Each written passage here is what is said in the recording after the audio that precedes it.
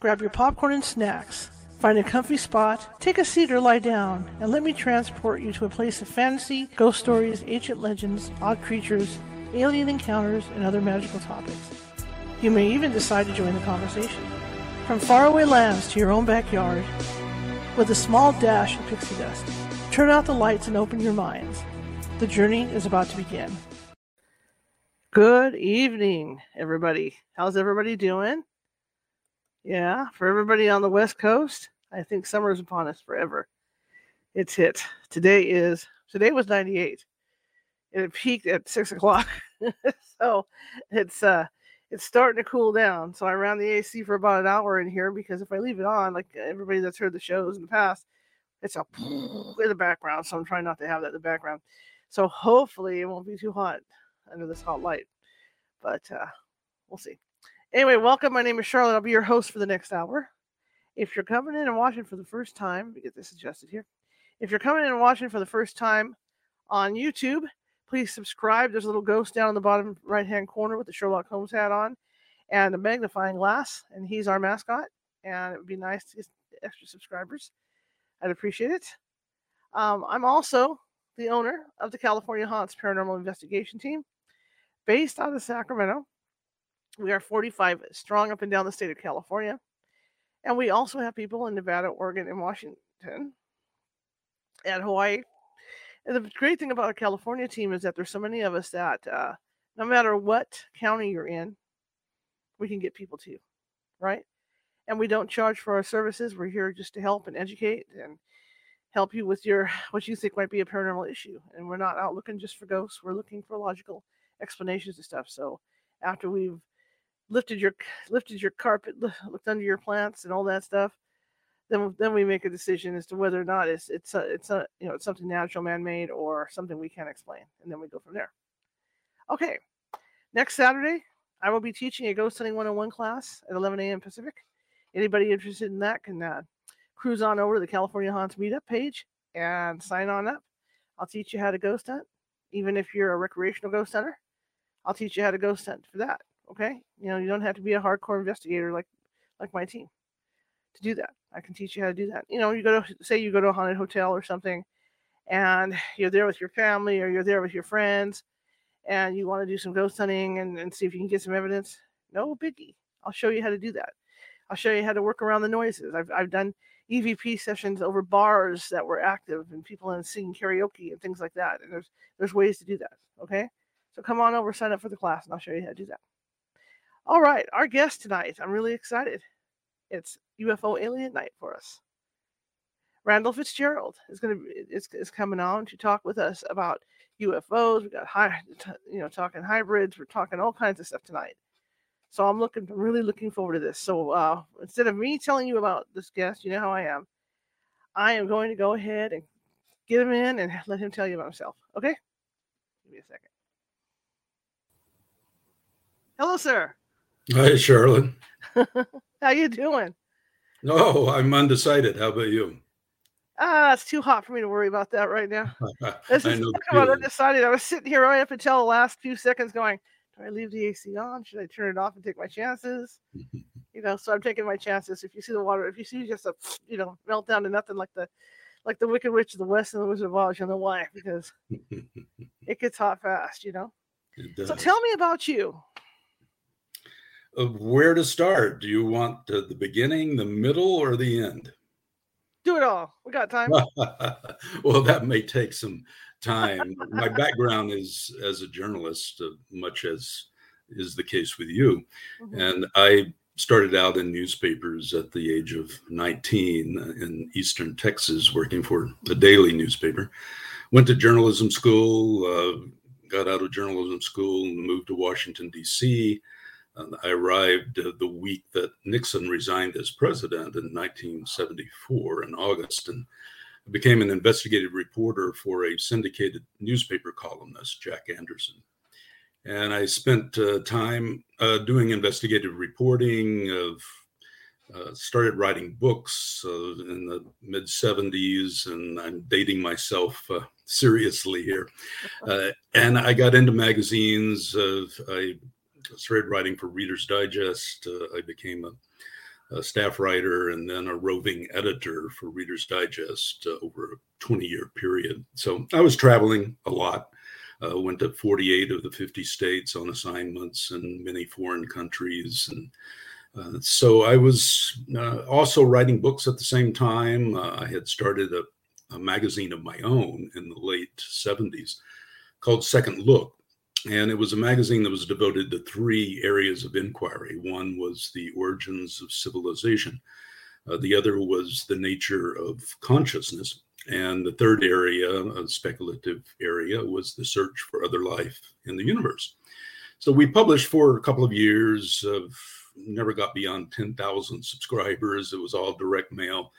And then I got off into other subjects, wrote a few books in the UFO area, and then books in many other areas. And so every 20 years or so, Charlotte, I have been updating and expanding a book that came out in 1979 called The Complete Book of Extraterrestrial Encounters, which was a compendium up through 1979 of all the books, or all the major books, a summary of all of the books in the realm of ancient astronauts and UFOs and contactees and abductees and the scientific search for other life in the universe.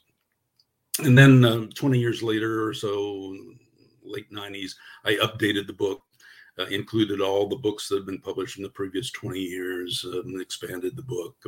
And now I've done it again for the third time. So it's a large book. It's over 200,000 words, but it does include just about everything, every major theory and piece of evidence in the alien visitation field that has appeared in the last 100 years. Wow. That's a lot of research, a lot of years involved too. Yes. What do you think is actually going on with this whole alien thing? As a journalist, I've always put myself directly in the middle. I've tried to be as objective and fair as I can be in my own investigations and in my summaries of the work and theories and evidence of other writers and theorists. And so I've always placed myself in between the believers and the skeptics. I never felt really allied with either camp. I got to know some of the primary believers and skeptics on each side. For instance, J. Allen Hynek, the astronomer who had been associated with Project Blue Book, who started out as a skeptic and then evolved into a visitation believer. I got to know him in the mid-70s. I got to know Phil Klass, who was the primary skeptic and debunker, who was an editor with Aviation Week and Space Technology magazine. And so I enjoyed being with these people with varying points of view, but I could never really find myself in a position to where I had strong beliefs one way or the other. I was content to be in the gray area and just let the facts go where they would pop up. Makes sense. Makes perfect sense. In your study, in your research, and all this, what common thing do you see happening, with these abductions? Well, I've known a lot of abductees, and I've known a lot of contactees, people who felt that they were in communication with an extraterrestrial intelligence, but hadn't been abducted. And I don't find any unanimity in their points of view or their experiences. It's such a wide range of a phenomenon which has evolved over time. Originally in the 50s, we just had contactees for the most part. There weren't any publicly known abductees. And so the contactees generally had a prevailing theme, which was that aliens were here to warn us that we were going to destroy ourselves as a species because of our development of nuclear weapons. and that nuclear power would eventually destroy nature and destroy the human species. And the visitors were here using the contactees as a channel or conduit to warn all of us before it was too late. But of course, then in the 60s, the first big case that was well known was the Betty and Barney Hill abduction case in the Northeast. And a book was written by John Fuller, and that book was a bestseller. And then as a result, that sort of opened the door to other people coming forward who maybe would have been stigmatized previously. And then Bud Hopkins wrote a series of books about various abductees. And then hypnotic regression became the thing to do to pry out from the subconscious these various stories of the abductions that these people felt that they had experienced. So I always have studied and have interacted with contactees and abductees, but much as with the UFO phenomenon in general, I didn't come to any firm conclusions. I felt that most of these people were sincere and legitimate. I never had a sense that it was hoaxing, as many of the skeptics and debunkers initially tried to allege.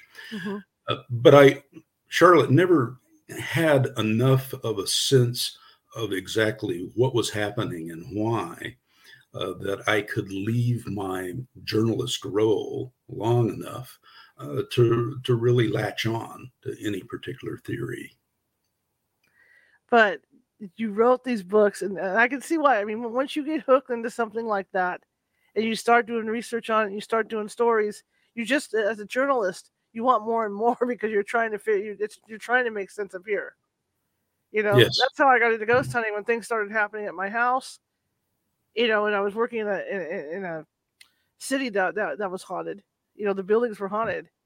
It was just so hard for me to wrap my head around it, because what people don't realize is, as journalists, we're like police officers in a lot of ways.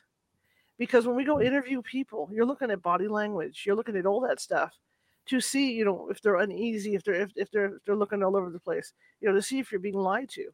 I mean, that's what we do. So I never had the chance to talk to any alien abductees. Well, I have now, you know, doing this show. But I mean, one-on-one, like for a book or an article. So I didn't really get that chance to really size them up like a journalist would do. And it's good to hear from you that, you know, your feelings about that they all seem legit. Yeah, well, I won't say that they all seem legit. Okay. Certainly, you know, most of those that I encountered seem sincere.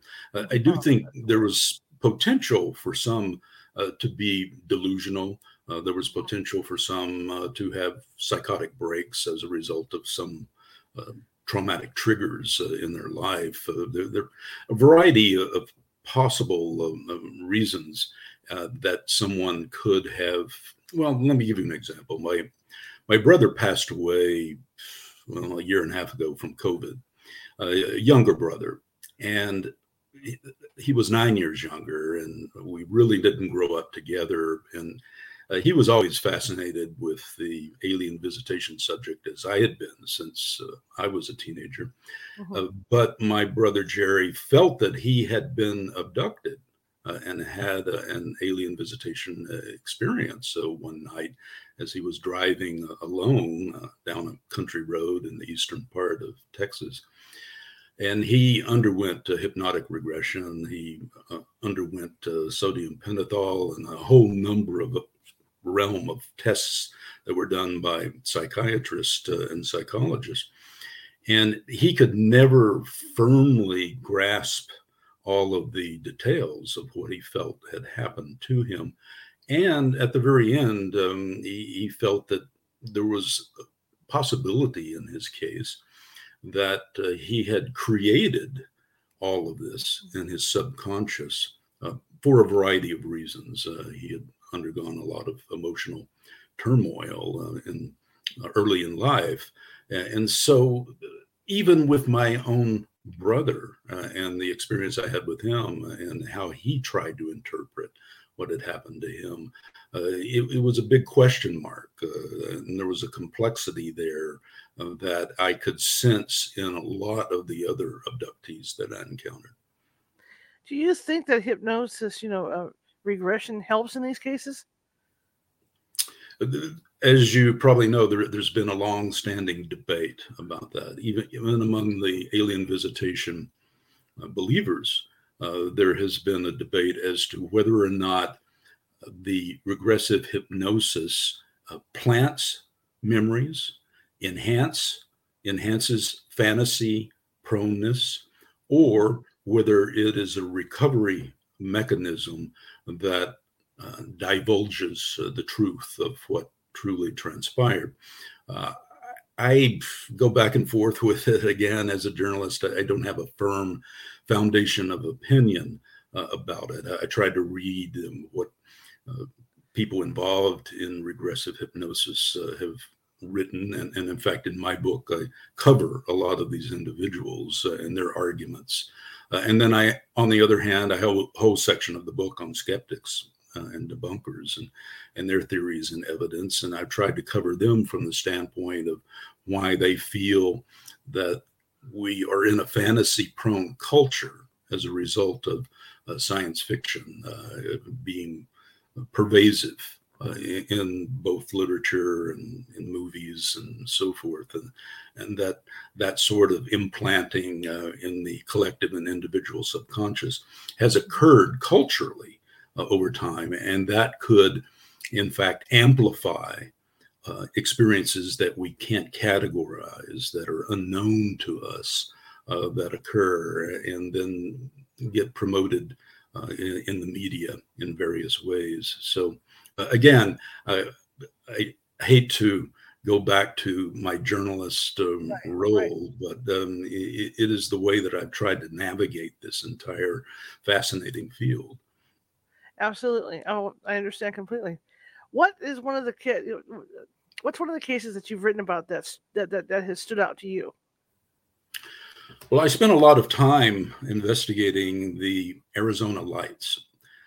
This was probably the biggest mass sighting UFO event in U.S. history, which occurred on the night of March 13th, 1997.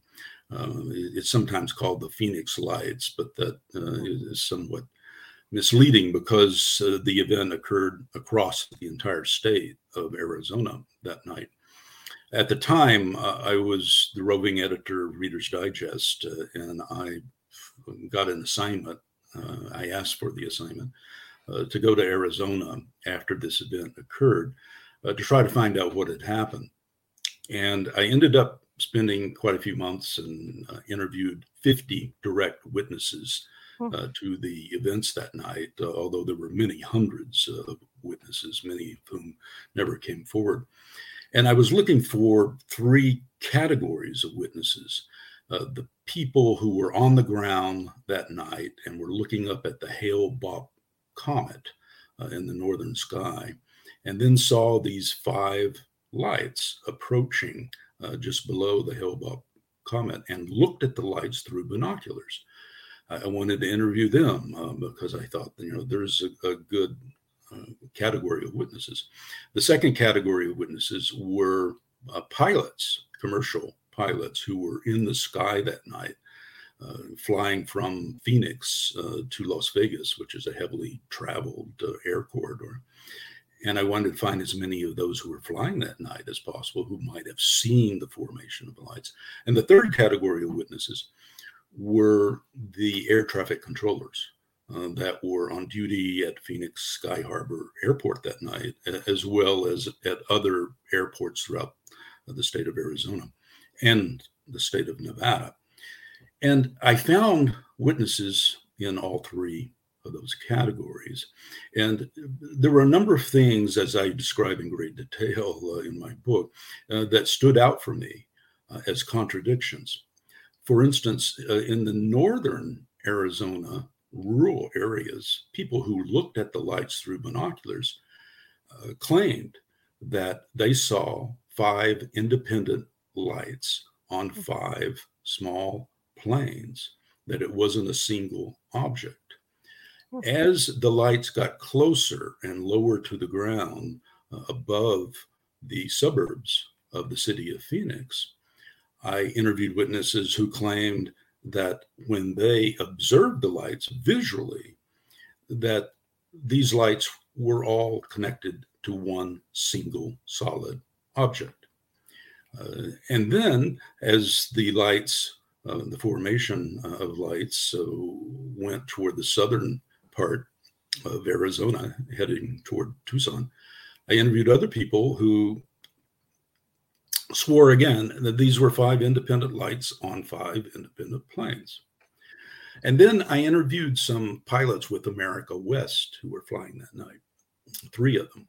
Mm-hmm. And they claimed that they were in radio communication with the formation of lights because they were puzzled about these lights that were just above them in the sky and why they were flying at night in formation along an interstate highway with their landing lights on. And the landing lights pointed down toward the ground, which was a violation of FAA rules. Apparently, according to these pilots, they asked the formation of lights, "Who are you? Where are you going? Where are you headed?" And someone claiming to be a lead pilot in that formation of lights responded, "We are snowbirds." Now, snowbirds are a Canadian air performance team that perform sometimes in the winter, but usually in the summer. So I had a lead there to follow. I got in touch with the Canadian snowbirds in Saskatchewan. They claimed on the record that none of their pilots were in Arizona that night. So then the question became, well, if these were actually pilots, why were they masquerading as this air performance team when they weren't? And again, much as these pilots in the Air America crew were pointing out, why were the landing lights in the nose of these planes on and pointed down toward the ground? These pilots were obviously trying to draw attention to themselves. They were seeing that there were many thousands of people out that night looking at the Hale-Bopp comet, which was very bright in the night sky. And the lights were coming from the direction of the Hale-Bopp comet. But if you plot on a map the direction that those lights were coming from, you can draw a straight line to Area 51 in Nevada. And I started following up on a theory that I was developing that maybe what was happening that night was a psychological warfare experiment on the part of the U.S. military. Because when the lights disappeared that night, they were going past the city of Tucson toward the border with Mexico. Now, what is on near the border just before you get into Mexico? It is a military base, Fort Wahushka.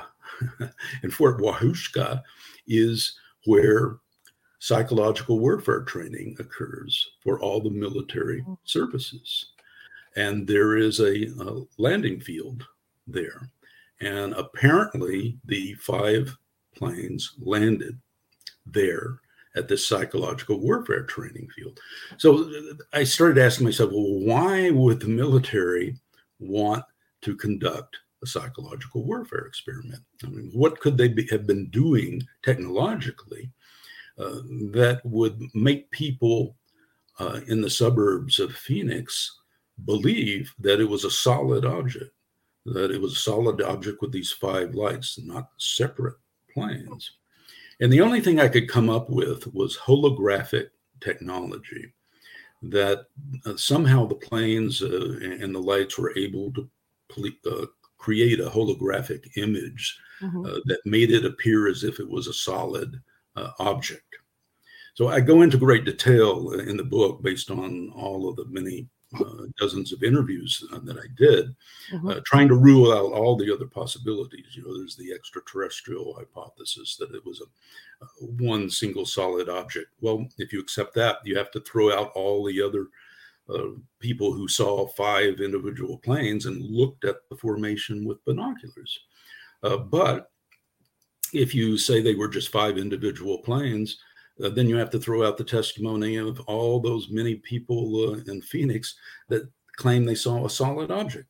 So trying to fit all of the evidence into a hypothesis proved to be a challenge. And the only one I could come up with that would fit was a psychological warfare exercise.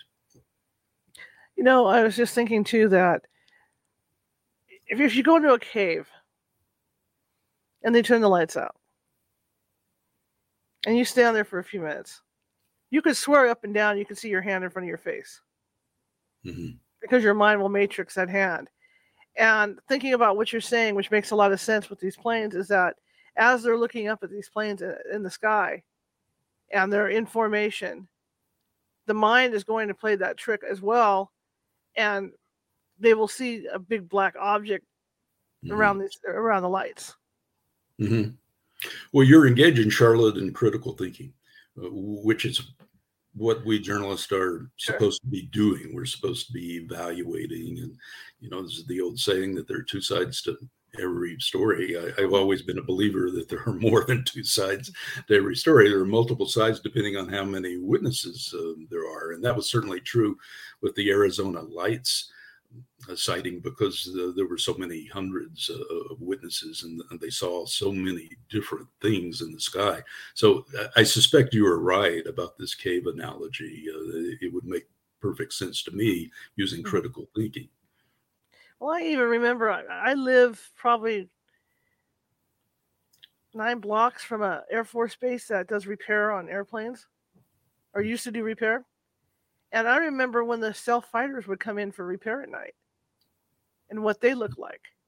Mm-hmm. They were creepy to look at. And when I hear these reports, and I hate to say it because, I know people that swear that they saw something triangular in the sky, and all this.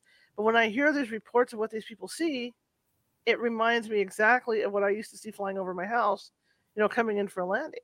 Mm-hmm. Because they talk about, the lights being what seemed like on the tip of the triangle.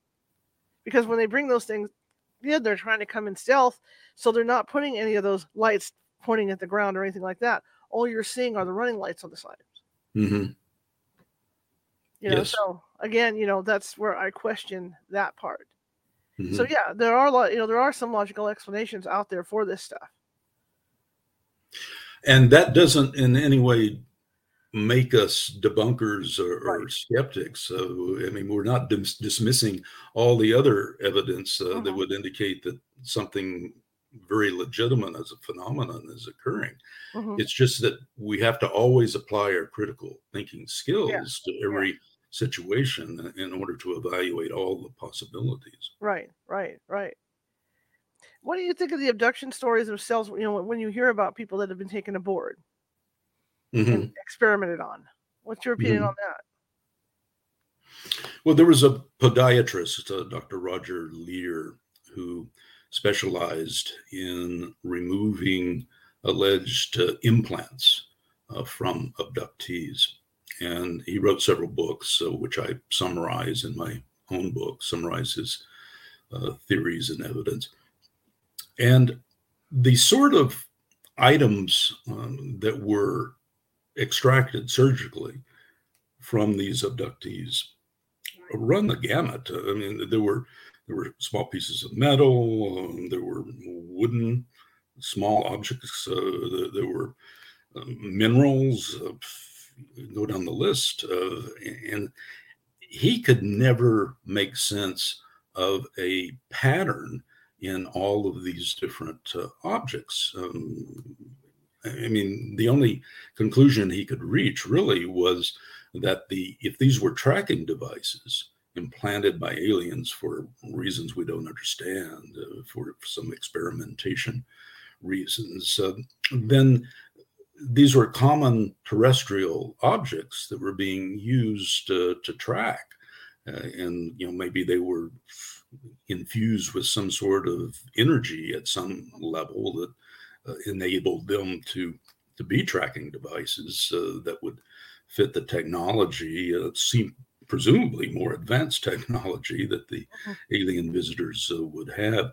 So I use him as an example, Dr. Roger Leir, who's deceased now, but who specialized in the physical evidence in the aftermath of these abductions to demonstrate how even in that realm, there weren't enough evidentiary patterns to really come to solid conclusions about what was being done and why. Absolutely. And I was just thinking of the stories of the single women that end up pregnant. You may claim that it came from, the aliens. When I look at that, I think of false pregnancy. It happens in animals all the time. Yes. And I hate to say it happens in dogs. I'm not trying to say humans have dog stuff inside them, but it does happen. So, I mean, there's always that little bit. And again, I'm not trying to debunk. I'm just trying to look at this from the big picture. It could be false pregnancies. Could be. Yes. And again, that word debunk, it's an interesting word. I have met so many debunkers over the years, and let's talk about them for just a moment. Sure. Or your audience may start thinking that I'm trying to play the role of a debunker. What I found was with most of the debunkers, they call themselves skeptics, but they weren't really skeptics with the Webster's dictionary definition of a skeptic being someone who fair-mindedly weighs all of the evidence and raises questions in an open, fair-minded sort of way. Instead, what I found was that debunkers were quite often mean-spirited, and they came from a point of view that was alien visitation is not improbable, it's impossible. And when you come from that point of view, as you know, in connection with ghost or poltergeist or any of the other realm of the paranormal, if you come from it from the standpoint that it's impossible, you narrow your opportunities, first of all, to experience it. I mean, rationality can put a real damper on an experience that has an emotional basis.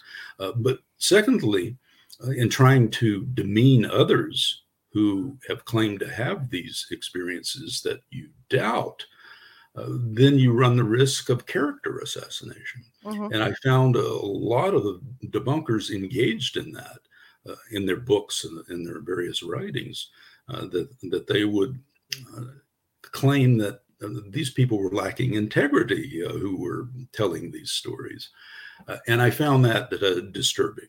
I found that whole pattern as disturbing as at the other extreme with the camp of the believers, gullibility. I always found gullibility, naivete to be rather disturbing as well. Again, trying to apply critical thinking to each point of view and all the theories and all of the evidence. So again, back to this theme of being sort of in the middle and trying to navigate the gray area. I was just thinking when you were saying that, there's a story of the Japanese version of the Bermuda Triangle, and how a boat full of scientists who didn't believe, and the disappearance disappeared. They don't know what happened to them. I was thinking about us being journalists and the poor aliens if they sucked us up onto the ship, because we'd be out there with our notepads just jotting down everything, and everything being kept up here to come back. It's just right. And also questioning the nature of our experience in the midst of the experience. Yeah. Excuse me, but what's the point of that? And why are we, But, I don't discount any of it, because I've had experience. I've lost time on the freeway. I lost like an hour. My friend of mine and I lost like an hour and a half on the freeway, ended up in another town. Don't know how, don't know why. So I don't know. But Yeah, like I said, there's stuff like a lot, like I said, like the Alaskan Triangle, when they talk about those triangle spacecraft, that make me think, no, I think they're stealth fighters, Mm-hmm. and stuff like that. But Mm-hmm. that's what makes a journalist, because we do look at everything like that. Mm-hmm. Yes. We have open minds, but there's that part of us that's going to look for every side of the story and try and make sense out of it. Yes, but our minds are not so open that our brains ooze out. Right. We try to maintain some semblance of, not just dignity, but some semblance of fair-minded rationality. Yeah. But in so doing, it's a fine line. As you know from being a journalist, that we are often telling each other in playing the role that we need to be fair-minded, but we can never be objective. We're human beings. We're always going to have our biases and our prejudices at some level, even at the subconscious level we can identify. But our role needs to be that of being as fair-minded as possible at all times. Well, I'm sure you probably work too for editors, because there's some editors that are very, or some newspapers even that lean too much one way.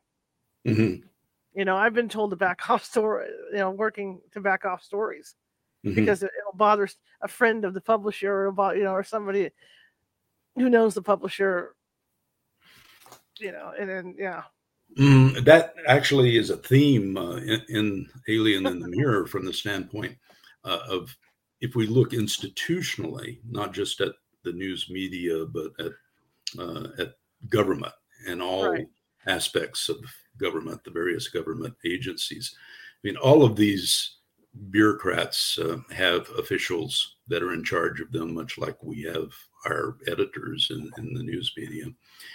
And those institutional biases that begin to show up are interesting, because over time, then you find an institutional need that is put forward to verify their point of view, much as some editors want to verify news media's point of view, whether it's political or whatever.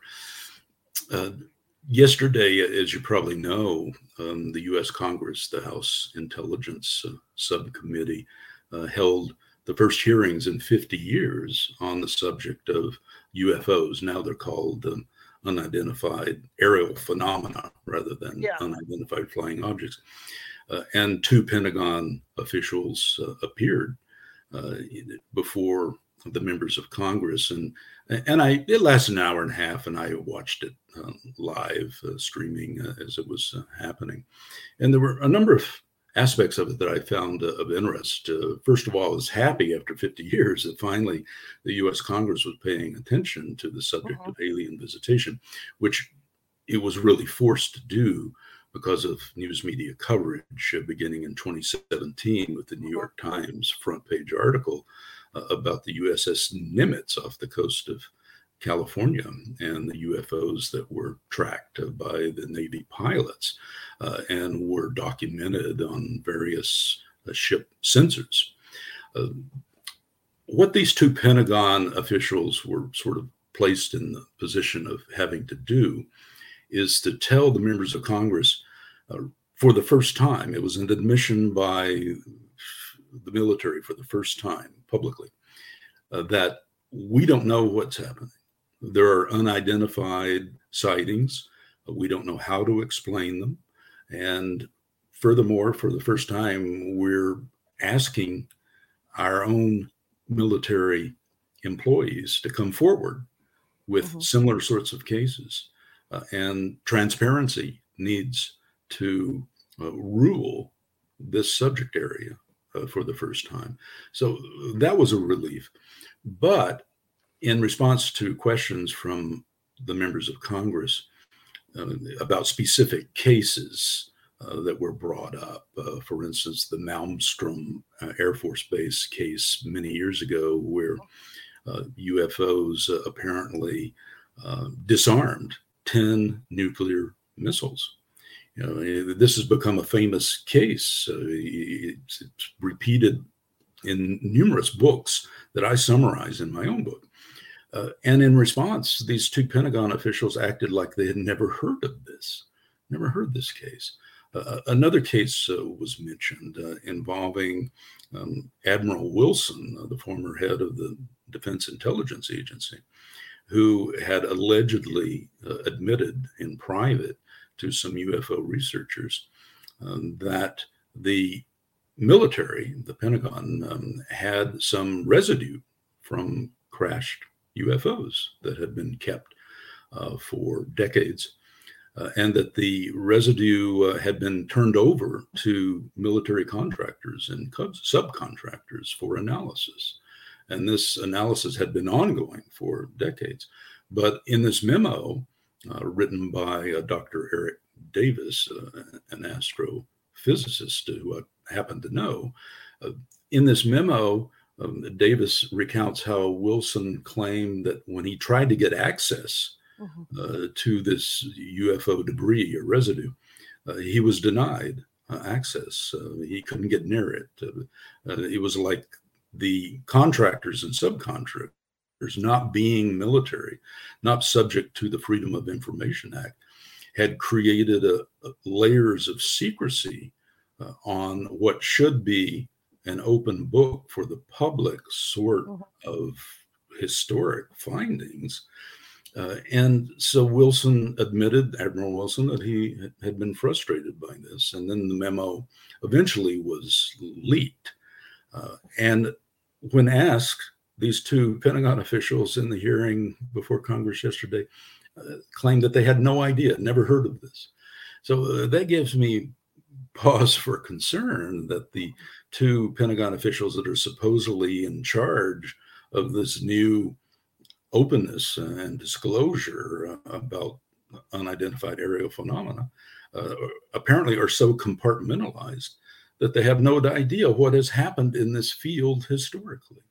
Do you think, with that in mind, maybe they do know what's going on and they're just not saying it? Because this stuff goes way back. There's rumors that go way back. That there's even presidents that are involved and know that all this is going on. Well, beginning with Jimmy Carter, when he was governor of Georgia in the late 70s, saw a UFO and filed a report on it. And then when he became president, he pursued through some of his mid-level employees trying to find out the truth, and came up against a brick wall. Claims in his writings since then, he talks about how frustrated he became that he basically gave up. And I think a lot of presidents who do try to pursue finding out the truth do eventually give up, because it's rather frustrating to spend all of this time and energy being the chief executive officer of the entire nation and still not get the sort of respect that one would think would go with the office. Going back to the Phoenix Lights now, you mentioned Area 51. What do you know about Area 51? I haven't been there. I know people that have, former defense contractors who I've known, and former CIA officials who I've known, and the people that visit there generally don't see what truly goes on there. They get their superficial tour and they get their superficial demonstrations. And one friend of mine in particular who had been with Boeing aircraft, Boeing had a number of projects, secret projects that were ongoing at Area 51. And he talked to me in terms of how he had a top secret clearance, but it wasn't a high enough clearance to where he could have asked the sort of questions that were necessary to scrape beneath the surface. So the entire Area 51 is so cloaked in all these various layers of need to know secrecy that it's very difficult to find out what's going on. I do summarize in Alien in the Mirror a lot of the books that have been written about Area 51, and I go over all of the various theories and the evidence based on these various writers.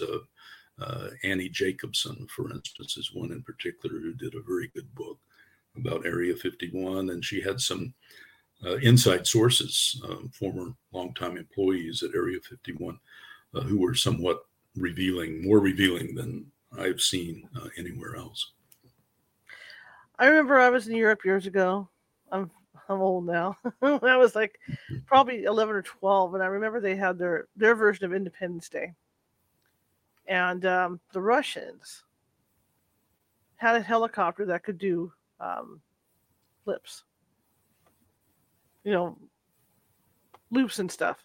Mm-hmm. And there was nothing like that in the United States at all at that time. And my father, who had worked at Boeing for his early life, would have known these, would have known that they were trying to come up with stuff like that.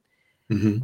And it makes me wonder, like, when people talk, again, going back to military aircraft that people might be seeing at night, especially in Area 51, that connection, that they could be testing stuff like that people don't have any clue about at all. And that's what people are seeing at night, because you're not going to take that stuff out during the day for everybody and their brother to see. You're going to take it out at night.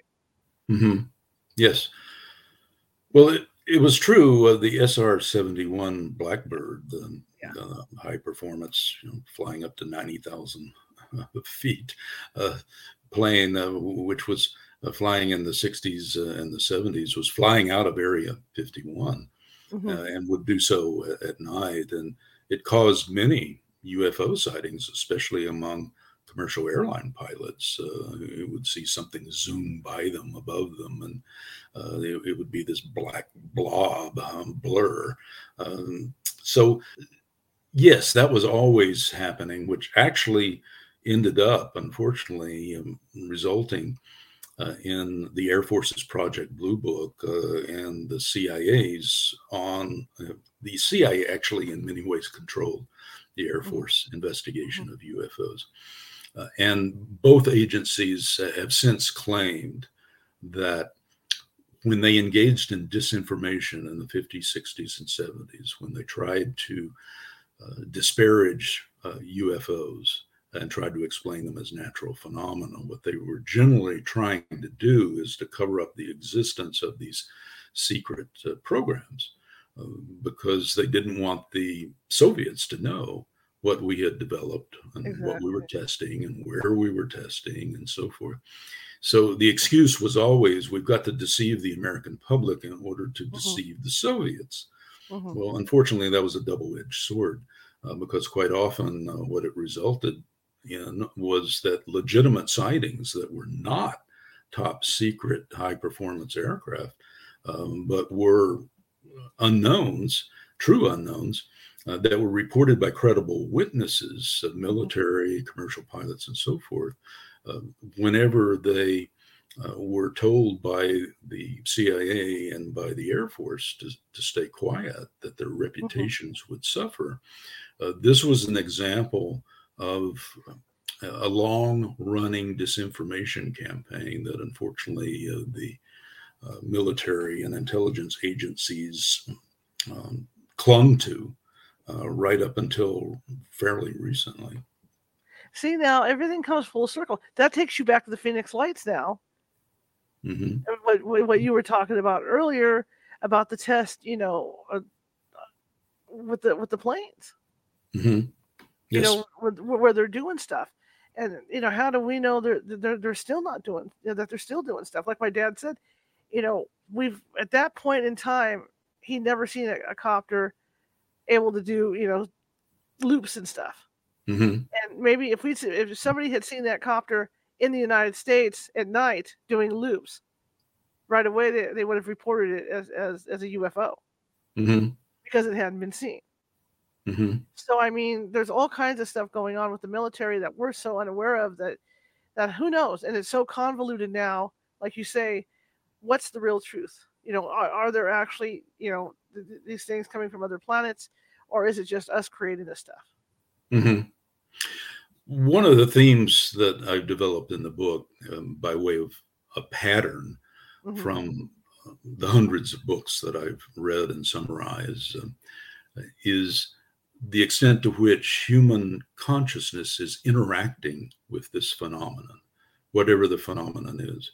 And by the phenomenon, I'm including everything, not just alien visitation and UFOs, but I'm including the whole gauntlet of paranormal effects, ghost, of poltergeist, go down the list, because all of this to me seems at the pattern level to be examples of human consciousness either triggering these events in various ways or being the true source of the nature of all of these events and the incidents that occur. And it's like the old cliche about the tree falling in the woods. If there's no one around to hear the tree fall, is it really falling?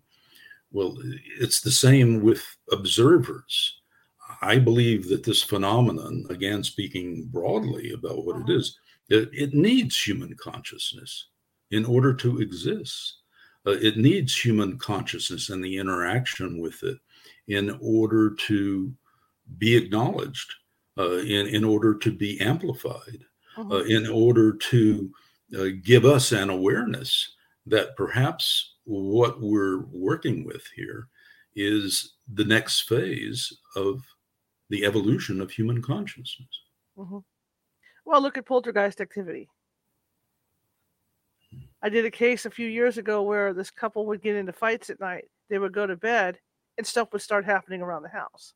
And it was unresolved. It was because they were going to bed unresolved. They were both angry that the energy was coming off the wife and causing this stuff while she was sleeping.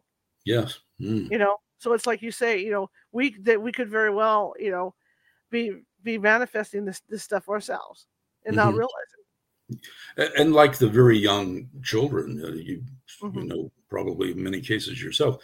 It's legend that young children have pent-up emotions, and then the release of those emotions result in poltergeist activity in homes. Yeah. And then childhood abuse can be a trigger. And it gets back again to what I discuss in the book about examples of where people who are on meditation retreats, Dr. Stephen Greer is a good example. He, for the last few decades, has had these UFO summoning meditation retreats out in the desert of Southern California and Arizona, in which people spend a number of nights together going through a special meditation, trying to summon lights in the sky and orbs and entities and so forth.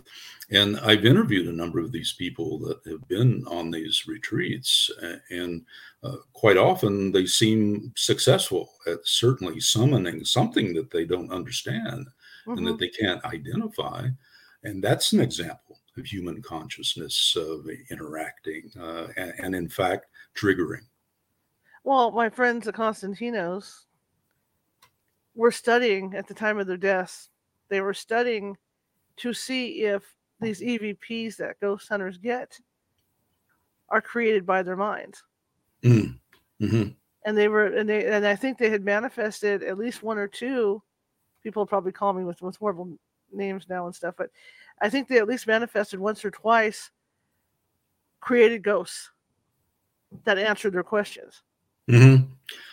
Interesting, Charlotte. I watch all these programs, Ghost Adventures and so forth, and there are a number of aspects of what occurs pattern-wise in all of these programs that I find of interest. And one is that when they are doing these EVPs, that it's usually a response in the language of the ghost hunter.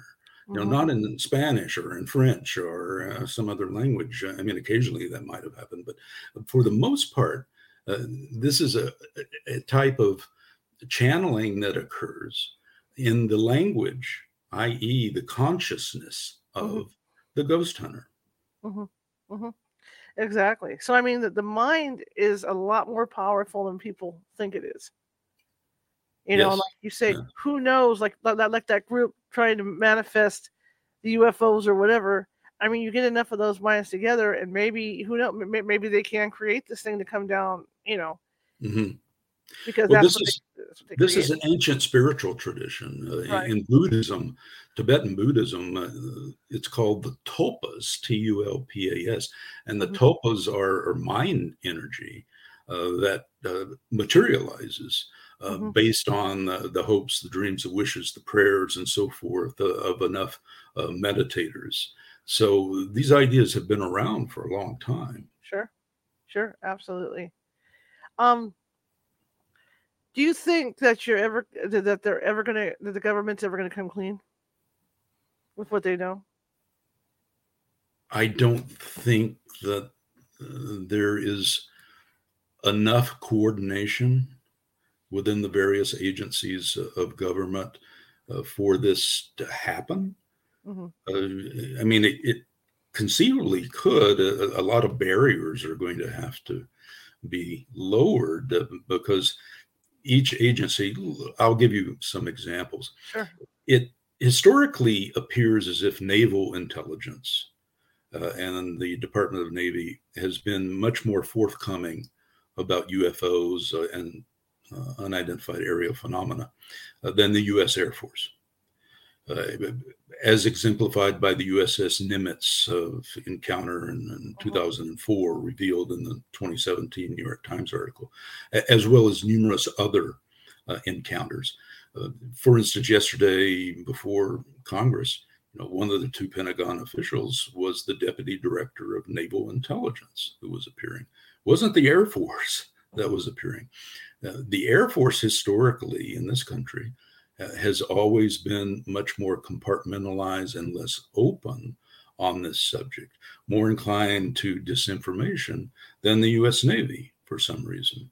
I investigated a case that goes back to the 1950s involving a woman in southern Maine by the name of Frances Swan, who was a channeler. And she channeled what she thought was an extraterrestrial intelligence. And she happened to live near a rear admiral, a retired rear admiral. Knowles was his name.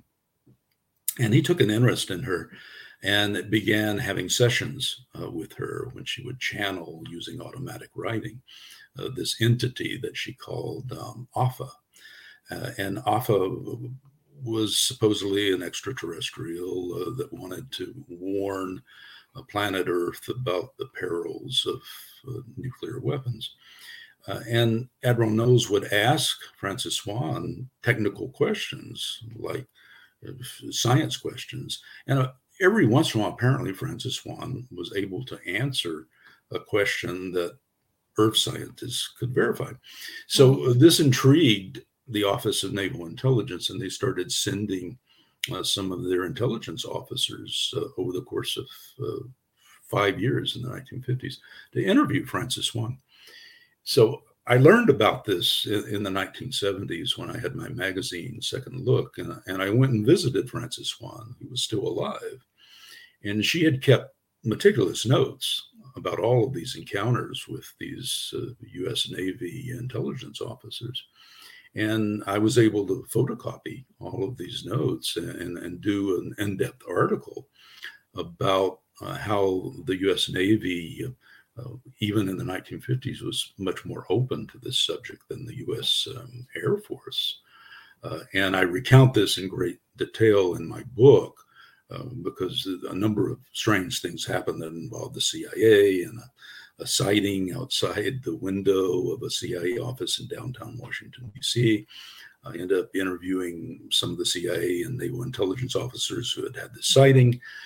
But long and short of it is, going back to your question about openness and the government, I could see individual agencies of government like the U.S. Navy being much more revealing than the U.S. Air Force or than the National Security Agency, the eavesdropping agency.